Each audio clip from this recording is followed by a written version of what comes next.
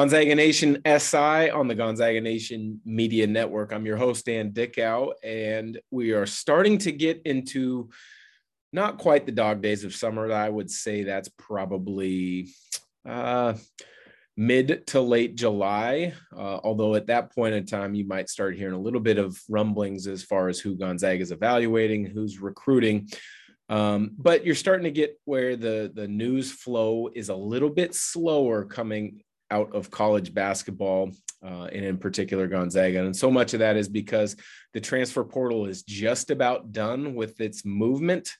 The NIL kind of offers that are going out to different players it is not drying up necessarily, but it is slowing down. Most players will know what their preseason or offers are if they begin to play well.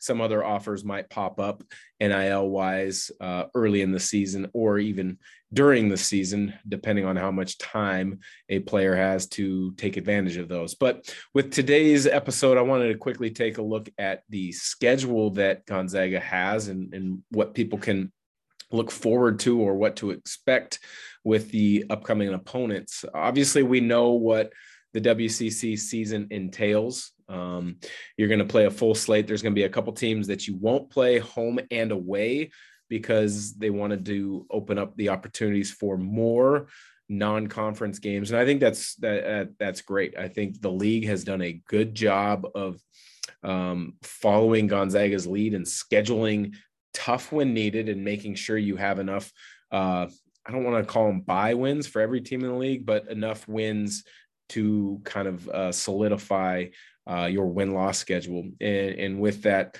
I've had a number of conversations with coaches throughout the league, and, they're looking at the formula of get quad one, quad two opportunities outside of your typical Gonzaga and St. Mary's opportunities. And if each team in the league raises their level in the analytics, being the KenPom, being the net rankings, there's going to become more and more, maybe not necessarily quad one wins in the league outside of your Gonzaga and your St. Mary's. Although if you get a road win, those will be bolstered, or actually a home win against one of those two schools, your numbers will be bolstered. But if you can really get a lot of quad two opportunities by the league being so good, and really eliminate those quad four losses, now you're really looking at the strength of each team in the league, really elevating in many of those analytics. But we'll take a quick look at the schedule. Gonzaga does what they've always done, and that's schedule a preseason tournament and some great marquee non-conference games. And then, you're going to get the sprinkled in home games with teams that are from your lower level conferences. It just is what it is. Those are bye games where a lot of those schools get paid to come to Spokane, and that allows their athletic departments to fund a lot of different things. It might fund a big portion of their basketball program. It might help fund the athletic department itself. You look at what Texas Southern has done for a long time in the SWAC. They've played one of the most difficult non-conference schedules. They sometimes will take 0 road games up until the conference season, and they'll travel to Michigan State, to Kansas. They've been to Gonzaga a number of times, Indiana, Purdue. They'll go all over the place and play these bye games where they make money for their program and their athletic department. And so their record might not look great at all when they get into conference play, but they're battle tested, they're prepared. They've played against high level competition. So then when they get in the SWAC, they're ready to go. And you've seen it many times. They've made the NCAA tournament a lot over the last 10, 12 years since they've really kind of taken this formula and gone all in with it, so to speak. But Gonzaga's fan base at times gets disappointed with those games, but they're a necessary beast to building out your schedule. You got to give guys breaks. A lot of times you'll see those sandwiched in between really good marquee opponents. A lot of times you'll see those right before or right after finals before guys go home for a couple days for Christmas break. But, the non-conference tournament this season is going to be the PK 85 down in Portland, which is the tournament that Nike hosts with Nike schools. There's 2 separate 8-team men's team tournaments, and then there's a added women's side of the tournament this year. And this is hosted by Nike. It's honoring their founder, Phil Knight. They ran the event, the PK 80, 5 years ago down in Portland, where it was split games between the Memorial Coliseum and what is called MODA, but to me, it's just the Rose Garden. It was split between those 2 venues this year. They've also added the University of Portland as a venue, as University of Portland is actually in the tournament based on their relationship with Nike. Portland State, Oregon State are also in the tournaments, not necessarily the bracket that Gonzaga is in, being Portland, because they're possible conference opponents down once they get in the WCC play. But that will be fun. That's sandwiched right around the Thanksgiving period. So I'm sure there's going to be a lot of Gonzaga fans that travel down there. If you want tickets, you better get them early, because last time it was an unbelievable atmosphere. It was an unbelievable event. Tickets were hard to come by. If you didn't get them early, you were going to pay premium dollar above face value later on. So brackets, the teams in each bracket is announced, but the matchups have not been announced yet. In Gonzaga's bracket, their 8-team tournament, it's awesome. You've got Duke. Obviously, Coach K is retired. Coach John Shire has taken over, and his recruiting class is is unreal. Derek Lively, Derek Whitehead.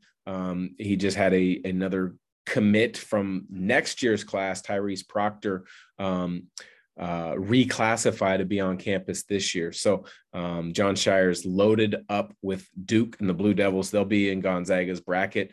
Florida, obviously, they've got a head coach in Todd Golden, who is very comfortable and knows Gonzaga very well, having spent the last couple of years at the helm at USF after playing at St. Mary's. So that's going to be awesome to see Todd Golden back on the West Coast. Purdue with Matt Painter. Granted, they lost Jaden Ivey, who will be a probable 4th or 5th pick in the NBA draft in the next couple of weeks, but Matt Painter does a great job in the Big Ten. Xavier, always a good program out of the Big East. West Virginia, Bobby Huggins and the Mountaineers will be coming out to the Portland area. And then you've got Oregon State out of the Pac-12, and you've got Portland State out of the Big Sky. So those are the teams that will be in Gonzaga's bracket in the PK 85. That's going to be an awesome event. Looking at the other non-conference opponents that Gonzaga has announced that they will be playing, some of the dates are already announced. So if the tickets are on sale, you better get them early if you want great seats. If the tickets aren't on sale, keep an eye on for when those will be going on sale. And the first big marquee game of the year is a return game. Last season, Chris Beard in year 1 came to Spokane, and Drew Timme put an absolute hurting on the Longhorns. Gonzaga dominated from start to finish. I don't have the numbers in front of me, but Timme had something like 37 points, 15 rebounds. He was unbelievable. He was dominant. But Texas, they're a good basketball team. Chris Beard is a tremendous basketball coach. This is the first big test of the season for Gonzaga. It will be on the road in Austin on November 16th. That will be a fun one to watch and see an early look about how some of the young guys, such as Hickman and Salas, elevate into roles of more importance, how the newcomers like Efton Reed, Malachi Smith blend in with Rajir Bolton, Drew Timme, Anton Watson, and Julian Strother. That's going to be fun to see. Next big game that's going to be coming up on Gonzaga's non-conference schedule that has been released or announced. And there are others that I know that are in conversations. I'm not at liberty to share what those are, but Gonzaga is always trying to add high-level games. Many times these games take couple years in the works to figure out when it would work based on other programs also having commitments. Sometimes these come together in a matter of a couple phone calls. And so there's different ways, but I know Gonzaga does everything they can to have a marquee schedule each season. But next big opponent coming up will be Baylor, December 2nd, rematch of the title game from a couple years ago. Baylor continues to be, one of the elite programs across the country. And I love where this game is being played. It's being played at Sanford Pentagon in Sioux Falls, South Dakota. And if you've never been to that gym, Gonzaga played against, I believe it was Iowa a couple of years ago when COVID kind of made teams kind of really reshuffle their deck and their lineup of where they played and how they played and when they played and scheduled the games. But if you've never been to a game at the Pentagon in South Dakota, you've got to go. It is one of my absolute favorite gyms across the country. It's unique. It's got a community-based feel, but it's got a big-time feel, but a throwback feel. And what I mean by that is it's got a community feel in the fact that there is essentially youth courts all around the outside of the main court facility. So there's maybe 7, 8, 9 courts where it is a hub of activity for youth basketball in the area. And then the main court itself has a throwback feel, kind of like something you would see in Hoosiers, where the crowd is really down on top of you. The stands, the bleachers go up quickly. It's got the stain and the floor style looks like something that would have been in a gym in the Midwest, in the 40s, 50s, or 60s. It's really great. It's really unique to see. The scoreboard has that feel on the baseline when you look up at it. It is really tremendously unique. I've had a chance to call a couple games there for my broadcasting work, the Division II title, national title games a couple different times on Westwood One Radio. And every time I go in there, I love it. It is a great atmosphere, a great setting. So if you get a chance, you got to go to that game in Sioux Falls, South Dakota. It's tough to get to from Spokane. You probably fly either through Denver and on United, or you go Minneapolis and down on Delta, but well worth the effort if you can make it. Following big game after that's been announced and released is University of Washington, the Huskies on December 9th at home. That game was canceled a year ago due to some COVID issues within the Husky program, but Coach Mike Hopkins got them turned around as the season went on last year. They just announced a big-time transfer in Keon Brooks from Kentucky.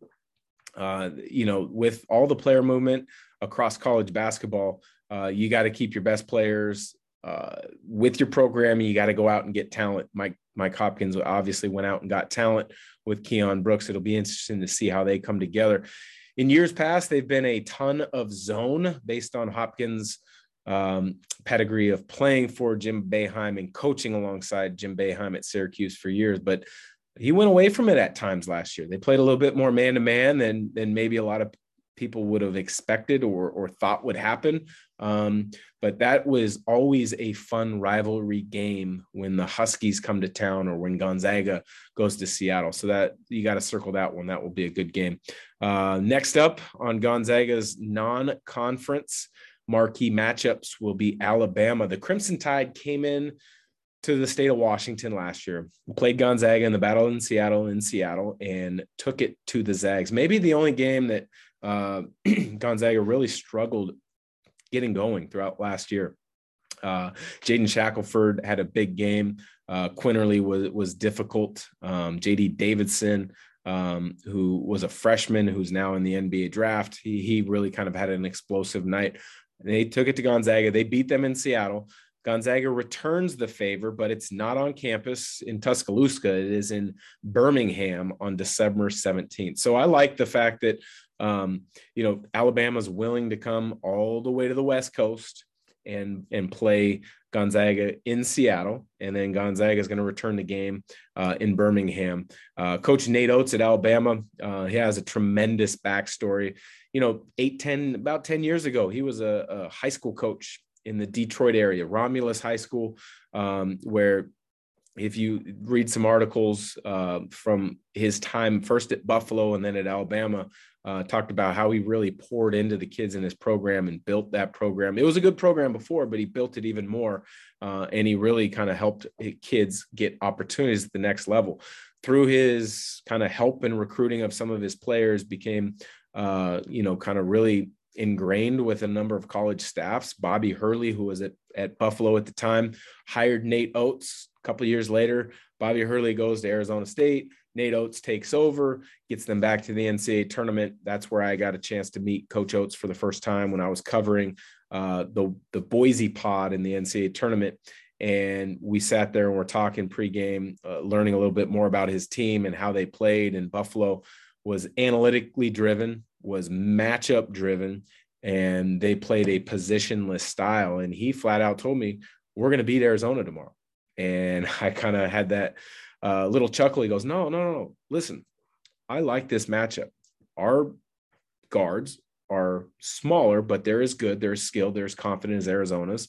And our bigs are going to give Arizona's bigs, in particular DeAndre Ayton, nightmares, because they got to figure out ways to guard us. Yeah, we have to guard them. We're going to do some things, change some things up, make it difficult on Arizona, but they have to guard us. And I don't think they can guard us. Lo and behold, he was right. Buffalo was tremendous that day. A couple of years later, Alabama job opens up. Nate Oates takes over there for Avery Johnson, and he's doing a really good job. They were a little sporadic last year, up and down. But at the end of the day, Nate Oates is doing a great job at Alabama. So just a little quick insight and outlook for the non-conference portion of Gonzaga's schedule in 2022-23. So for Gonzaga Nation SI on the Gonzaga Nation Media Network, appreciate you joining. Like, subscribe, review, whether it's on YouTube, Instagram, Twitter, Facebook, all the different platforms. We appreciate you bringing content or checking out our content. We've got a lot of announcements coming up in the near future. Take care. Have a great day.